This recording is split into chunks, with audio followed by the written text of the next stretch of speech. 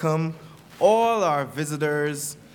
It may be that you are watching us online live at this moment at www.abundantlifeLV.org, or you may be listening to us at KKVV 1060 AM.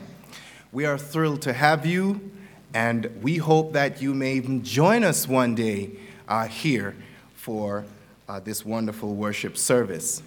Our speaker today is our senior pastor, Dr. Calvin B. Rock. He will be bringing us the message today, and so I invite you to take your Bibles and join us as we study God's Word together.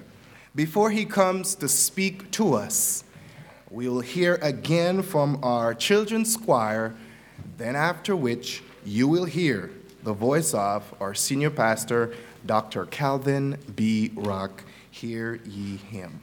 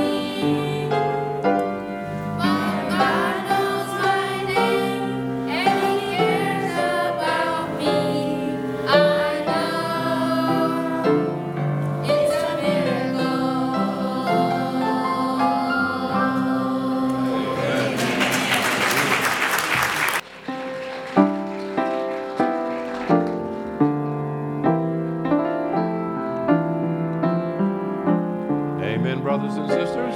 Our children, thank you, Sister Murphy, Sister Brown, and others. Thank you to all the parents. You see that your children are in their proper places in the various programs of the church.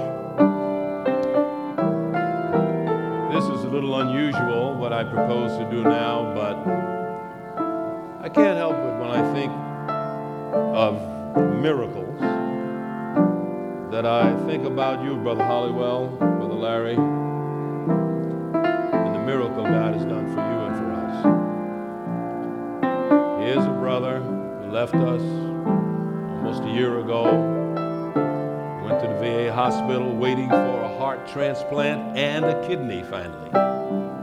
He waited and waited and didn't know what was going to happen.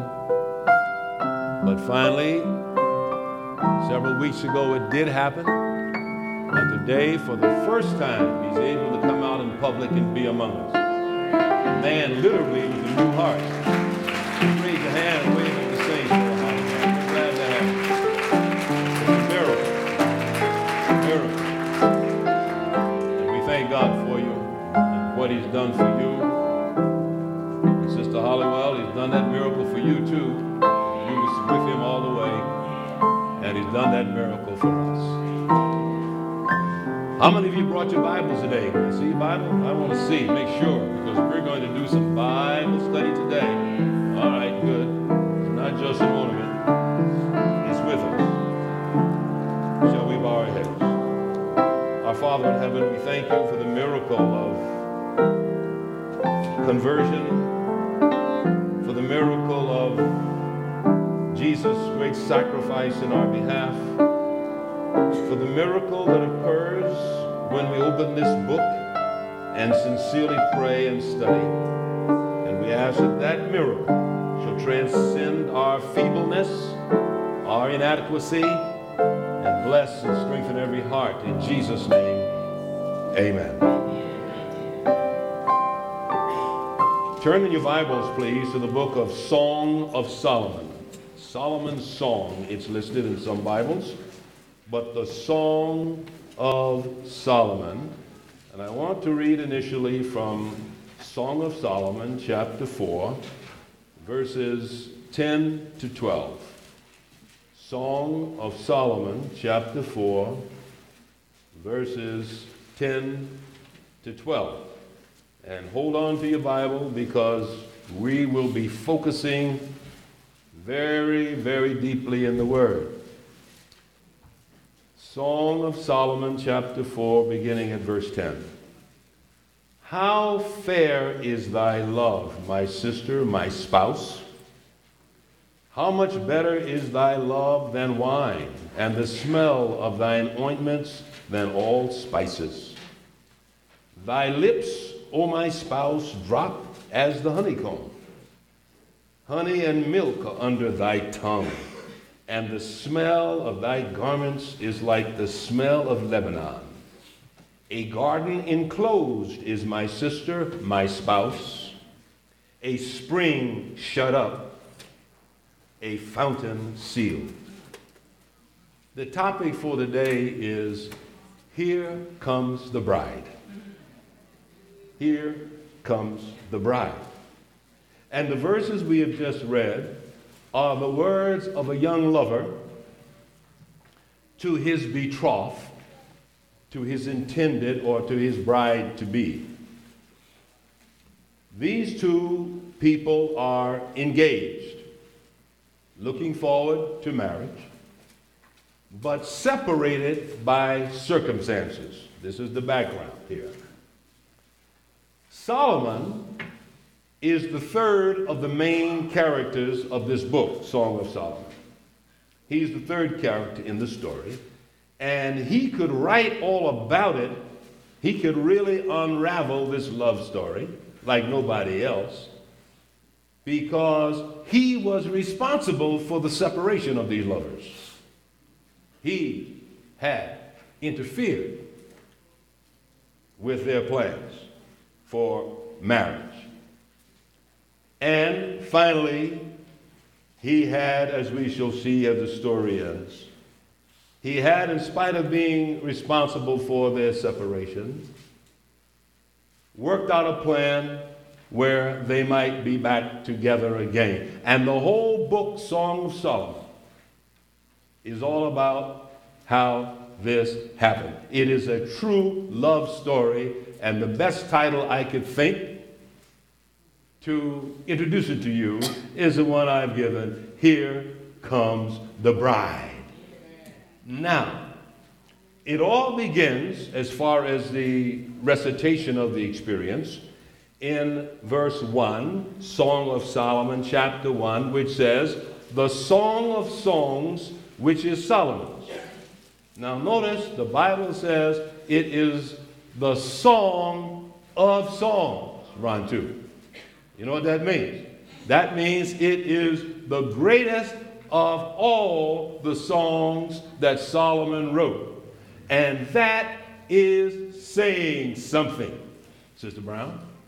That's saying something big, because Solomon, according to 1 Kings 4:37, Solomon wrote 1,005 different songs. And for Solomon to say this is the song of all the 1,500 I've written, it must be a powerful song. And it is a song. We don't have the melody, but we have the words and the verses to this song. This was actually a song that Solomon wrote. Verse 2 proceeds with the words of the maiden herself. And she says, in thinking about her lover, let him kiss me with the kisses of his mouth, for thy love is better than wine. Now this is a Shulamite maiden, the Bible tells us, a country girl who was deeply in love with a young shepherd boy. Her father had apparently died, for as the story unfolds, she lived with her mother and her brothers, who were also shepherds. And one day, she was out visiting in the countryside when she encountered Solomon, King Solomon, with his gaudy entourage. And Solomon was struck with her beauty. And when he spied this young damsel, this beautiful woman, Solomon, who seemed to have had an eye for beauty, demanded that she be arrested or confiscated and brought in as part of his harem, his collection of women. And so this young woman was swept up without being able to say goodbye to her mother or her brothers. She was taken from her land and put on the caravan and taken away with Solomon to Jerusalem, back to headquarters. And once at the capital, Jerusalem, Solomon did all he could to gain her favor. He wanted her affections, and so he wooed her and said sweet things to her, but all in vain. Her heart belonged to the shepherd lover back home. And try as he might, Solomon was unsuccessful all through this book, this song that he wrote about the experience. He was unsuccessful in his attempts. And finally, he did let her go. And as we shall see, there is a happy ending. But here, she finds herself in Solomon's clutches, a part of his harem. And she is thinking about her lover back home. And so she writes, as she thinks of him, let him kiss me with the kisses of his mouth.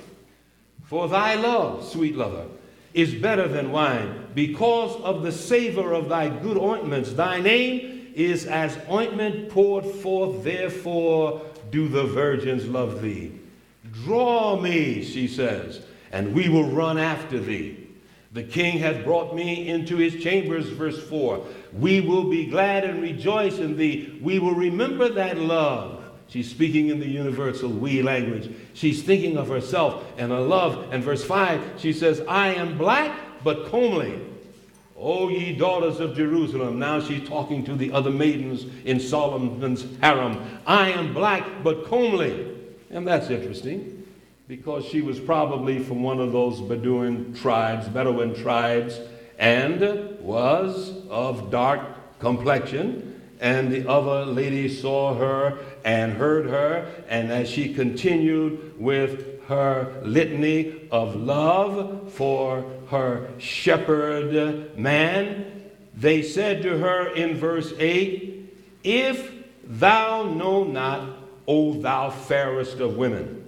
If you're here and you're dreaming like this and you're scheming like this, O thou fairest of women, go thy way. Why don't you leave here? Why do you stick with us? Knowing she couldn't really get away. Go thy way, go forth by the footsteps of the flock, and feed thy kids beside the shepherd's tents. And then in verse 9, Solomon himself enters the picture. And he says, I have compared thee, O my love, to a company of horses in Pharaoh's chariots. And Solomon is giving her high praise. He says, oh, you beautiful thing, you wonderful, lovely woman. I've compared you to a mare in Solomon's horses, leading Solomon's chariots. Thy cheeks are comely with rows of jewels, thy neck with chains of gold. We will make thee borders of gold and studs of silver. So he starts promising this beautiful young lady what he's going to do. And then she responds, beginning in verse 13, a bundle of myrrh is my well-beloved with me. He shall lie all night betwixt my breasts. My beloved is unto me as a cluster of campfire in the vineyards of En-gedi. And so now she's dreaming about her marriage. And she's breathing out her sonnet of love about her shepherd lover back home. And she continues to describe her lover. Verse 15, behold, thou art fair, my love. Behold, thou art fair. Thou hast dove's eyes. Behold, thou art fair, my beloved, yea, pleasant. Also our bed is green. The beams of our house are cedar, and our rafters are fir. And so she responds to Solomon's flattery by describing her lover and by telling of her dreams to be back with him soon, to be back someday. And then in chapter 2, verse 1, she pauses to confess that she doesn't feel all that beautiful. And she says, I am the rose of Sharon and the lily of the valleys. And the strict interpretation is that she was really simply saying, there's nothing much to me. I'm just one flower in the garden. I'm just one person among the many. But then in verse 2, the other maidens who are part of Solomon's harem answer her. And they say, as the lily among the thorns, so is my love among the daughters. Or at least she herself continues in developing the scheme. As the lily among the thorns, so is my love among the daughters. As the apple tree among the trees of wood, so is my beloved. Speaking of her man, so is my beloved among the sons. I sat down under his shadow with great delight, and his fruit was sweet to my taste. He brought me to the banqueting house, and his banner over me was love. Stay with me, verse 5, with flagons. Comfort me with apples, for I am sick with love. She was literally sick, lovesick for her mate, for her betrothed. Verse 6, his hand is under my head. She's exhausted now. She's tired of all of Solomon's approaches, and she's tired and she's worn, and she's saying, stay with me. And when we are together again, you can comfort me with your arms. I'll fall into your arms, and you can comfort me explicitly. And she continues in her description of her beloved in verse 8. The voice of my beloved, behold, he cometh leaping upon the mountains, skipping upon the hills. My beloved is like a roe. Some of you young men who want to know how to talk to a young lady, this is a lexicon. Listen to Brother Solomon while he pours it on. And we can't read every verse, but he continues to comfort her. And she continues with this response. And in verse 9, she starts describing her lover again. My beloved is like a roe. He's like a young hart. Behold, he standeth behind our wall. He looketh forth at the windows. She said, there were nights when I was up in my bedroom, in my house, in my mother's house, and he would come down by the wall and he would sing to me, and I would come and open the windows. Hey, you thought that television was... Somebody ought to put this on TV. Here is Solomon, and he's writing about all of this that he saw go on and that he recognizes was a part of her experience. And she continues, verses 16 and 17. She says, my beloved is mine, and I am his. He feedeth among the lilies until the day break, and the shadows flee away. My beloved, and be thou like a roe or a young hart upon the mountains of Bether. And then things change. In chapter 3, beginning at verse 6, something happens.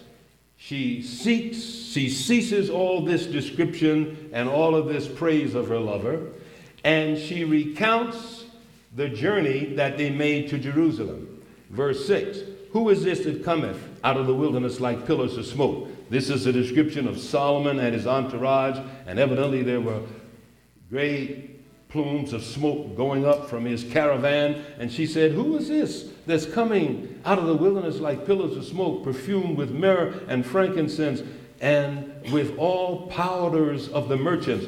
Behold, his bed, which is Solomon's, 80 valiant men, 60 men were carrying that bed where Solomon was resting when he found me. They all had swords, verse 8. Being experts in war, every man hath his sword upon his thigh because of fear in the night. King Solomon made himself a chariot of wood. Verse 9, verse 10, he made pillars thereof. And she goes on to describe what it was like when she saw him. And then in chapter 4, verse 1, something very wonderful happens here in this Song of Solomon. Verse 1, chapter 4. Behold, thou art fair, my love. Behold, thou art fair. Thou hast dove's eyes. Within thy locks, thy hair is as a flock of goats that appear from Mount Gilead. Now, you see, beneath the surface, what we discern is that the lover makes his appearance. All the rest of this, verses 1, 2, and 3, chapters 1, 2, and 3, there is this conversation and this experience. But now the shepherd lover himself appears. And from chapter 4, verse 1 to chapter 5, verse 1, he seeks her and he finds her. And the description of beauty, the great array of accolades continues between them. Thy teeth are like a flock, she says to him, of sheep that are even shorn, which came up from washing, whereof every one bare twins, and none is barren among them. And then she goes on to talk about his physical being. Verse 3, thy lips are like a thread of scarlet, and thy speech is comely. Thy temples are like a piece of pomegranate within thy locks. Thy neck is like the Tower of David. And then he speaks to her, thy two breasts are like two young roes that are twins, which feed among the lilies. Until the day break and the shadows flee away, I will get me to the mountain of myrrh. Verse 7, thou art all fair, my love. There is no spot in thee. And it goes on and on throughout chapter 4, on into chapter 5. And in chapter 5, verse 2, the maiden begins to speak again. And stick with me. I want you to get it all. Chapter 5, verse 2. I sleep, she says, but my heart waketh. It is the voice of my beloved knocking, saying, open to me, my sister, my love, my dove, my undefiled, for my head is filled with dew, and my locks with the drops of the night. Verse 4, my beloved put his hand by the hole of the door, and my bowels were moved for him. You see, back in Bible days, the seat of emotion was not thought to be the heart, but the bowels. We talk about my heart is sick. Well, they would say my bowels are hurting. It was, for them, that was where the seat of emotions were. And she says, I'm sick for my lover. I'm here. I want to get out of here. He's come to get me. I hope he can rescue me. I hope he can take me out of this misery. And while she and he are corresponding in verse 9, the other maidens speak again, and they say, what is this? What is thy beloved more than another beloved? So they say to the Shulamite maiden, what's so special about him? Why do you love him so much? What is thy beloved more than another beloved, O thou fairest among women? And this is sort of a cynical remark. You're so pretty. You're so beautiful. What's so great about him, O thou fairest among women? What is thy beloved more than another beloved that thou dost so charge us? Why are you burdening us with this description of love? Why are you telling us about his neck and his feet and his hair and his teeth? Why are you so sick? Why are you so overcome with love? She continues as she responds in verse 11, chapter 5, his head. His head is as the most fine gold. His locks are bushy and black as raven. His eyes, verse 12, are as the eyes of doves. 13, his cheeks are as a bed of spices. 14, his hands are as gold rings. 15, his legs are as pillars of marble. 16, his mouth is most sweet. Yea, he is altogether lovely. This is my beloved, and this is my friend. O daughters, back at them now. O daughters of Jerusalem. And as she answers him continuously, they have to listen until verse 1 of chapter 6. The question is asked, whither is thy beloved gone? He had been there. He had talked to her. Now he had disappeared. Maybe he had taken a chance. We don't really know. Solomon doesn't explain. But perhaps the shepherd had been there. He had encountered her and spoken to her. Maybe he saw that it was now far too dangerous. So he had slipped away. And the other maidens asked, whither is thy beloved gone, O thou fairest among women? Whither is thy beloved turned aside? You said all these beautiful, powerful things about him. What happened to him? That we may seek him with thee. We'd like to take another good look at him, in fact. And then she responds in chapters 6, verses 2 and 3. My beloved has gone down into his garden, to the beds of spices, to feed in the gardens, and to gather lilies.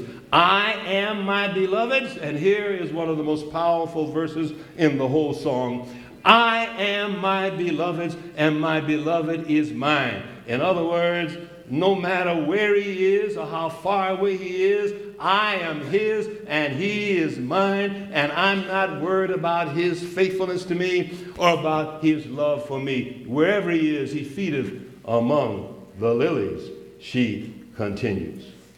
And then in verse 4, the scene changes again, and here comes Solomon. Solomon enters the picture again in chapter 6, verse 4, and he starts his spiel. Thou art beautiful, O my love, as Tirzah, comely as Jerusalem, terrible as an army with banners. Turn away thine eyes from me. Now Solomon ought to be ashamed. He's saying, you're so beautiful, sister. Don't even like it, stand it. Turn away your eyes from me, for they have overcome me. Thy hair is as a flock of goats that appear upon Gilead. Thy teeth are as a flock of sheep. Now here he comes with the sheep business. Thy teeth, but her lover's already been there and said, Solomon, for all of his expertise, Solomon is kind of playing second fiddle here. He says, thy teeth are as a flock of sheep which go up from the washing. Verse 7, as a piece of pomegranate. Yeah, we saw that before already. Thy temples within thy locks. There are 60 queens and 80 concubines. I have 60 queens and 80 concubines and virgins without number. In other words, he said, look, lady.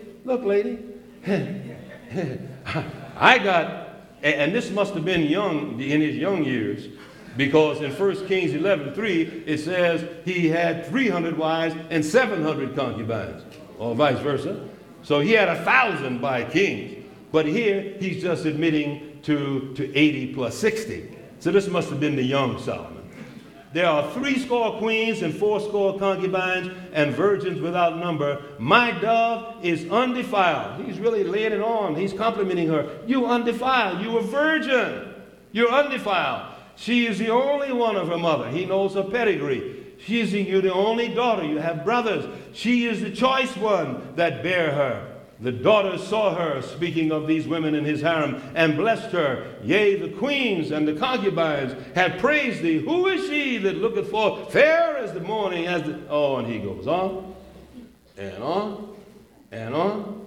But it does absolutely no good. For in verse 7 of this 8-chapter psalm, in verse 7, chapter 1, something else happens. Something else very good happens, and that is that her praise is exaggerated, or her praise is promulgated. She is pushed to the top of the heap as the best and most beautiful of all women, and Solomon himself could not, with all of that, make any headway with her. Actually, he continues in chapter 7 down to verse 10, and he says, how beautiful are thy feet. And verse 2, thy navel is like a round goblet. And verse 3, thy breasts are like 2 young roes that are twins. And then verse 4, thy neck is a tower of ivory. And verse 5, thy head upon thee is like Mount Carmel. Verse 6, how fair and how pleasant art thou, O love, for delights. And he continues. And verse 9, here's one. And the roof of thy mouth. Now, what's he know about that? The roof of thy mouth like the best wine for my beloved. Now, he doesn't know anything about the roof of her mouth, but he's imagining. He's imagining. And it's in verse 10 that the scene changes radically. For here, once again, the lover shows up. This is the second time.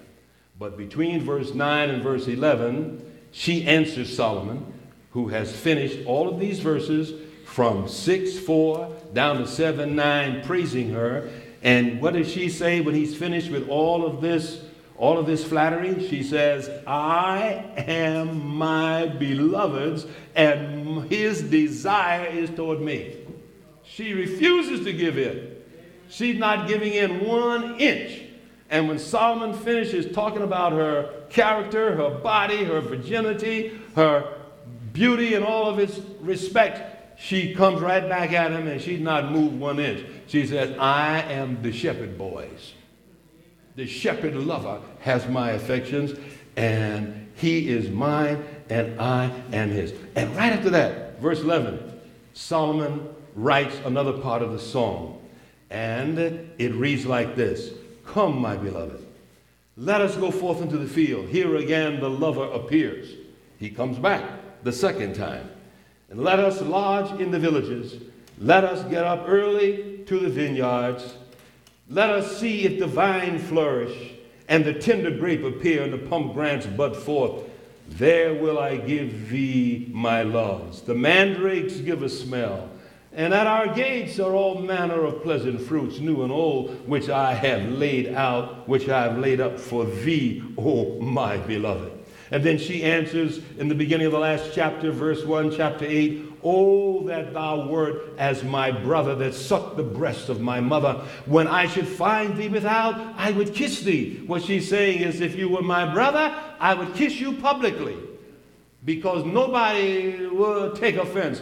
But you're my lover, I can't do that in public. But if you were, I would kiss you publicly. Yea, I should not be despised. I would lead thee and bring thee into my mother's house, who would instruct me. I would cause thee to drink of spiced wine and the juice of my pomegranate. His left hand should be under my head, and his right hand should embrace me. And then she looks and says, I charge you, O daughters of Jerusalem, the rest of the harem in here, that ye stir not up, nor wake my love, till he please, let him rest.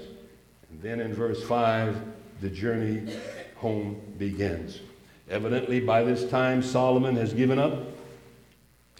He's done all he could. He said everything he could. And the lover has come the second time, and they're about to go back home to the village.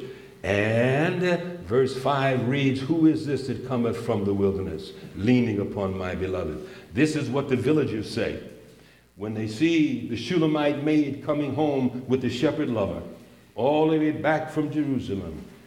They say, here comes the bride. She's been gone all this time, and we don't know what's happened, but he's made his second trip down there, and now they're coming back to the village. Here comes the bride, and here comes the groom. And the reading goes, I have raised thee up under the apple tree. This is the village, the corporate village. They had seen her under the apple tree. There thy mother brought thee forth. We see where your mother had you many times, lecturing you and comforting you. There she brought thee forth that bare thee. And verse 6, Solomon makes another radical change in the song, because here he has the sweet young lady demanding of her lover a recommitment of his affection. And she says to him, set me as a seal upon thy heart, as a seal upon thine arm. You see, back in Bible days, when you were going to have a stamp, you would tie it on a string on your arm. And it wasn't like a tattoo. It was an attachment of some kind that they kept when they had to be ready to seal a document. And she continues, for love. You know, Solomon was a great lover, and he sure did say a lot of sweet things. And the shepherd boy said a lot of sweet things. But listen to this woman. Listen to her. Set me as a seal upon thy heart and as a seal upon thine arm, for love is as strong as death. A lot of husbands and wives would do better if they believed this, if they understood this. Love is as strong as death, and jealousy is as cruel as the grave, and the coals thereof are coals of fire, which hath a most vehement flame. Love has a vehement flame. Many waters, verse 7, cannot quench love, neither can the floods drown it. If a man would give all the substance of his house for love, it would be utterly uncontent. Brethren, go home and read this again and get in a room and talk to your wife. And wives, go home and talk to your husbands. And learn from the Song of Solomon the beauty and pathos and the depth of true love. And the next verses go on to read, and these are the words of her brothers, because she had grown up and left, and now they were saying, we have a little sister, and she hath no breast. What shall we do for our sister in the day when she shall be spoken of? She remembers when she was a little girl, and her body had not developed.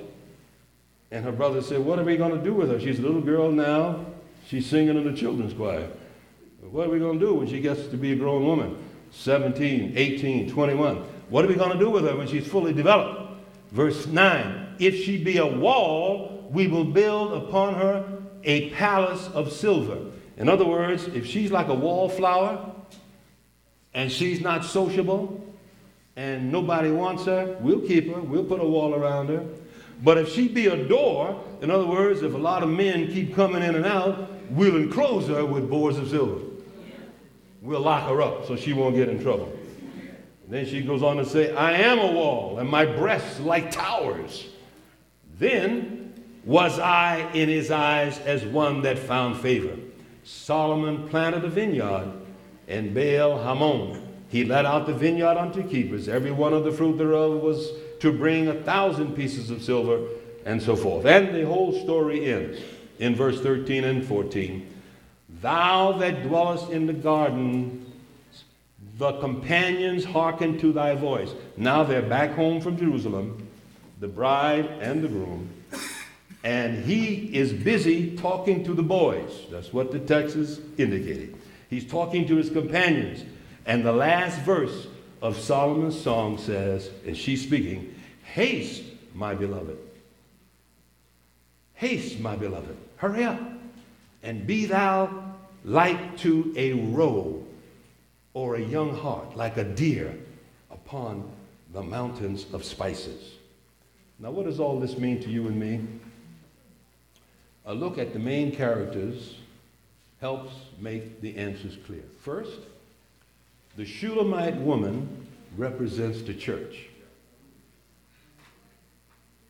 the bride of Christ, who is in love with Christ. That's what this song of Solomon is really trying to indicate. The Shulamite woman represents the church. The woman represents the church. And the way she loved her groom is the way the church is supposed to be loving Jesus Christ. That's the story. And if I stop there, the point is made. This woman, with this undeniably obsession for her lover, represents the way you and I in the church of God are supposed to be in love with Jesus Christ. And every beautiful thing she said about her lover, we ought to be able to say about Christ, and 1,000 things more. He is more lovely than the roses of Sharon. He is more lovely than the lilies of the valley. He is more lovely than 1,000 forests of Hebron. The Shulamite woman represents the church, and as she was there in captivity longing for her lover, we find ourselves here in this world longing for Jesus to come. That's the meaning. We're here longing to be with him. She was there hoping he would hurry up and come. She wanted to see him so badly. And you and I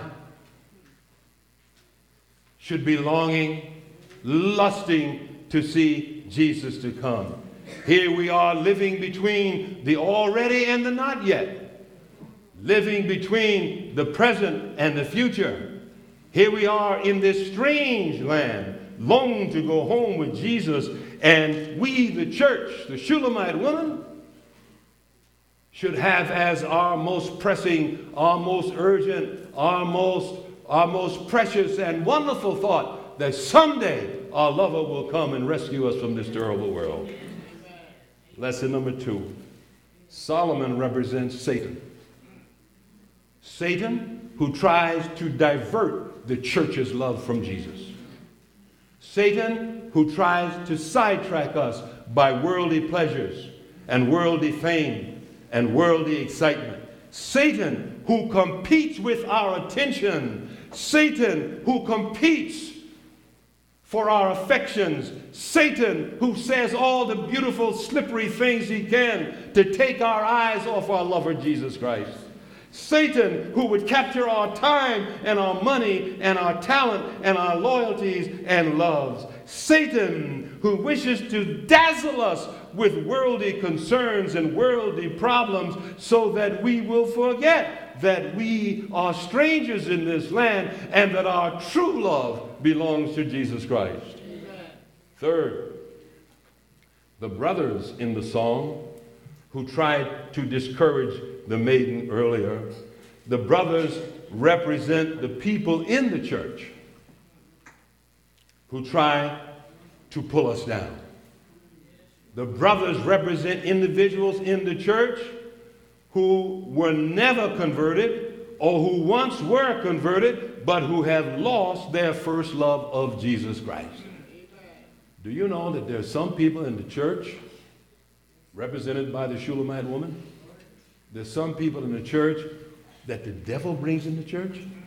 The book Evangelism, Ellen White says that in every major baptism, the devil plant somebody. There are people in the church who were purposely brought in by Satan just to discourage you. People who would pull you down with false doctrines. And by the way, anybody looks on the internet and finds a whole bunch of junk about Ellen White, this and that, and the Adventist church being the cult, those people are trying to pull you down. And what you tell them is, get thee behind me, Satan. God has given us the truth. The church has the commandments. The church has its policies. And you don't need to go to the internet to find out what some angry Adventist has to say about the Seventh-day Adventist church. The most bitter opponents the church has are those people who used to be Seventh-day Adventists, but they didn't get the positions they wanted. They didn't become big shots like they wanted. Or they did something else wrong, and they are no longer with us, so they start writing books and sending something around 2025 or whatever that's all about. There are those in the church who will discourage you. Number 4, the maidens, who were the other part of Solomon's entourage, represent the people outside the church who would discourage us. It's good to be social. We have to be friendly. We should not be, as a church, shut up here on this corner of Jay and Doolittle all by ourselves, coming in and out of these doors every Sabbath, not opening up to the public, not out there knocking on doors, making friends, not being concerned with the problems of our community. We're here to serve the community as much as we are ourselves. But as we are social, we must be social to save, and we cannot let the joys and ways of the world mold us or change us from the peculiar people that God has ordained we be. Number 5, the companions who were talking to the groom when he got the bride out of Jerusalem and took her back to the village, and she had to say, "Come on, hurry, let them go." Those companions represent the legitimate relatives and friends and family we have, good people with whom we associate. But in the matter of love and marriage, you have to let everybody go and stick to your lover. And that's what Jesus meant in the beginning when he made man and woman and said, "For this cause shall a man leave father and mother and cleave only." And I would say to parents, to spouses here today, that nobody in the church or out of the church should come before you and your mate. Nobody. And there are times when we have to put everybody else in the background and we cleave unto our lovers. And that very phenomenon is illustrative of the way that Jesus is trying to tell us in this song, that there are even good things out there in society you'll have to let go if they're dragging you down from loving me like you ought to.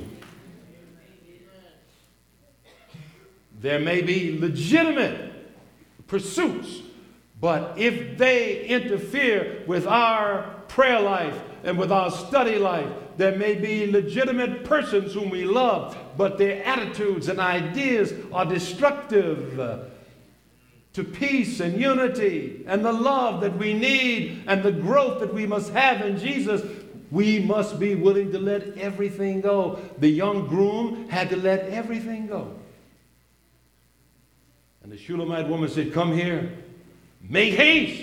Come quickly." And Jesus is saying to us, make haste. Come quickly. Turn to me. The mother who sealed the deal under the apple tree represents the Holy Spirit, who woos us, instructs us, and seals the relationship that we have with Christ. And the shepherd lover of the Song of Solomon, is the groom.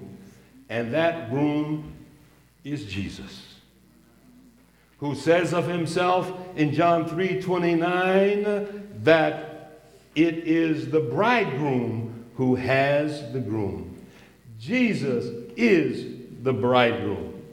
He saw us captured by Satan, and he left heaven and came and showed us his love. He took risks that you and I could never imagine. When he came down from glory and he planted his feet on Mother Earth, he brought heaven down to where we were in captivity. And he proved Satan a liar. He proved him a cheat, an imposter, and a murderer. And by dying upon the cross, he proved that love is not only as strong as death, but that love is stronger than death.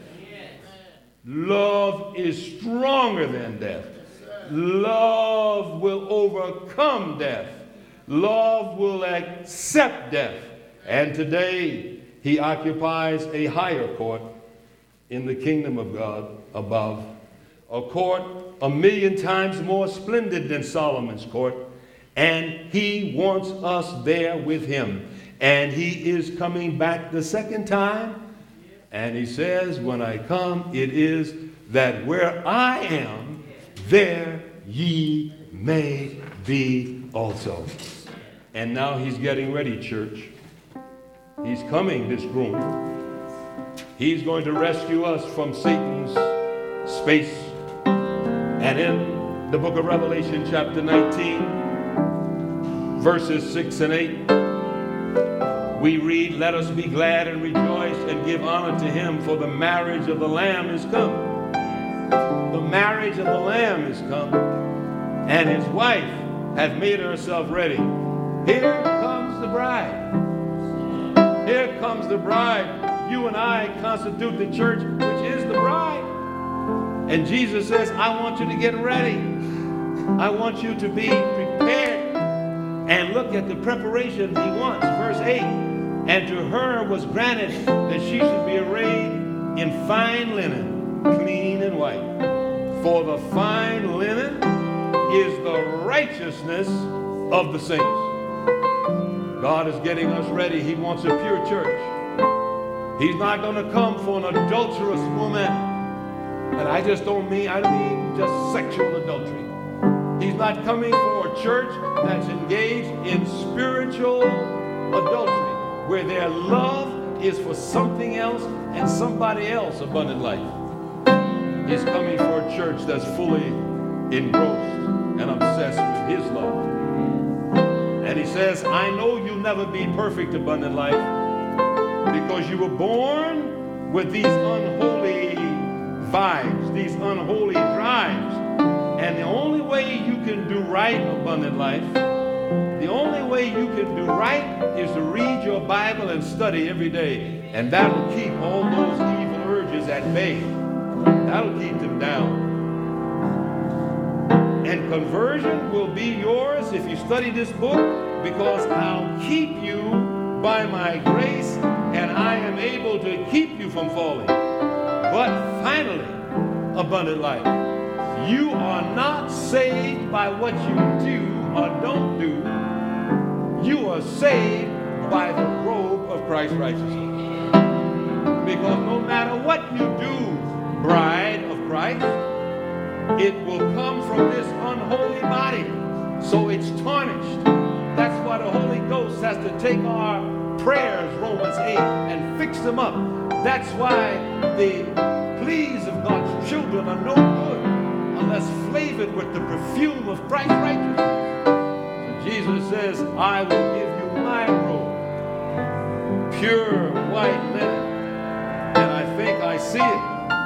I see this Jesus who risked all to save us, who died upon the cross and shed his blood, that we might be bought from Satan's clutches. I see him with his children now. And I think I see him taking his children home through the stratosphere and the ionosphere. And I think I see those other worlds as the children of God go sweeping by. I think I hear them saying, here comes the bride. Here comes the bride of Christ, that has come through great tribulation and washed their robes and made them white in the blood of the Lamb. Here comes the bride. When Jesus gets his people up to the gates of glory, I can see justice and mercy opening those gates. And I can see Jesus, the groom, leading the church in. And I can hear him saying to the Father and the angels in glory, here comes the bride. Their mortality has been changed to immortality. Their corruption to incorruption. And he who loved us with an everlasting love will sing. Zephaniah 3:17 says, he will sing. Now, it's true, Revelation 15 says, we will sing. Not Solomon's song. That's just an illustration. But in the earth made new, God's people will sing a new song. And it is the song of Moses and the Lamb. The song of how we got over, how we came through. The Bible declares that when we sing that song of Moses and the Lamb, we will lift our voices and say, worthy, worthy is the Lamb to receive power and glory and honor because he loved us. He loved us enough to leave glory. He loved us enough to hang upon the cross. And he loves us enough right now to stand before the Father with his robe and his blood. And we will sing to him. But Zephaniah says he'll also sing over us. Sing over us in beauty. Sing over us in glory. That's extravagant love. That's everlasting love. That is irrational love. You can't explain it. That is the love of Jesus. My dear brothers and sisters, that love is offered to you and me today. It is compelling, but it's not irresistible. As great as this love is, you can turn it down. I choose that love. How about you? I choose to accept that love. I choose it because it puts a song in my heart. It puts a light in my eye. It puts joy in my soul. It puts hope in my bosom. It puts a staff in my hand. And if I die before the groom comes back, because I live loving him, it will put eternity in my bones. And I can't help loving a God like that. Do you love him today? Do you thank him for that love? Do you want to declare your love once more? If so, would you stand with me while we pray? And let this be our resolution, our response. Our Father in heaven, we thank you for Jesus. We thank you for his love. Forgive us for wounding that love. Forgive us for understating that love. And as we stand to rededicate ourselves today, it is with the promise that we will let nothing separate us from the love of Jesus. May we understand as the bride of Christ that we must get ourselves ready. While our heads are bowed and our eyes are closed, we never dismiss this service without opening the doors of the church. There are those here today who are not already members of this unit of the bride. And you would like to be a part of those who keep the commandments of God. And you want to raise your hand and say, you know what? I can't help but love a Jesus like that, and I'd like to belong to a group of people who not only claim to be the bride of Christ, but who by their experience and by prophecy and by their obedience to the Ten Commandments are demonstrating their love to Jesus. Raise your hand where you are, and you can say yes to God today. That love is flowing in this room. Who here, if you're not already a member of the church, I'm not talking to those who are already members, but you're not a member of the Seventh-day Adventist Commandment Sabbath-keeping church, and you know you should be. Just come right now. God bless you, Brother Pastor. Let the church say amen. Amen. Who else? Who else? You're not already a member, but you want to take that step. You want to join our brother who's come already? Do I see your hand? Young man, young woman, boy or girl, man or woman?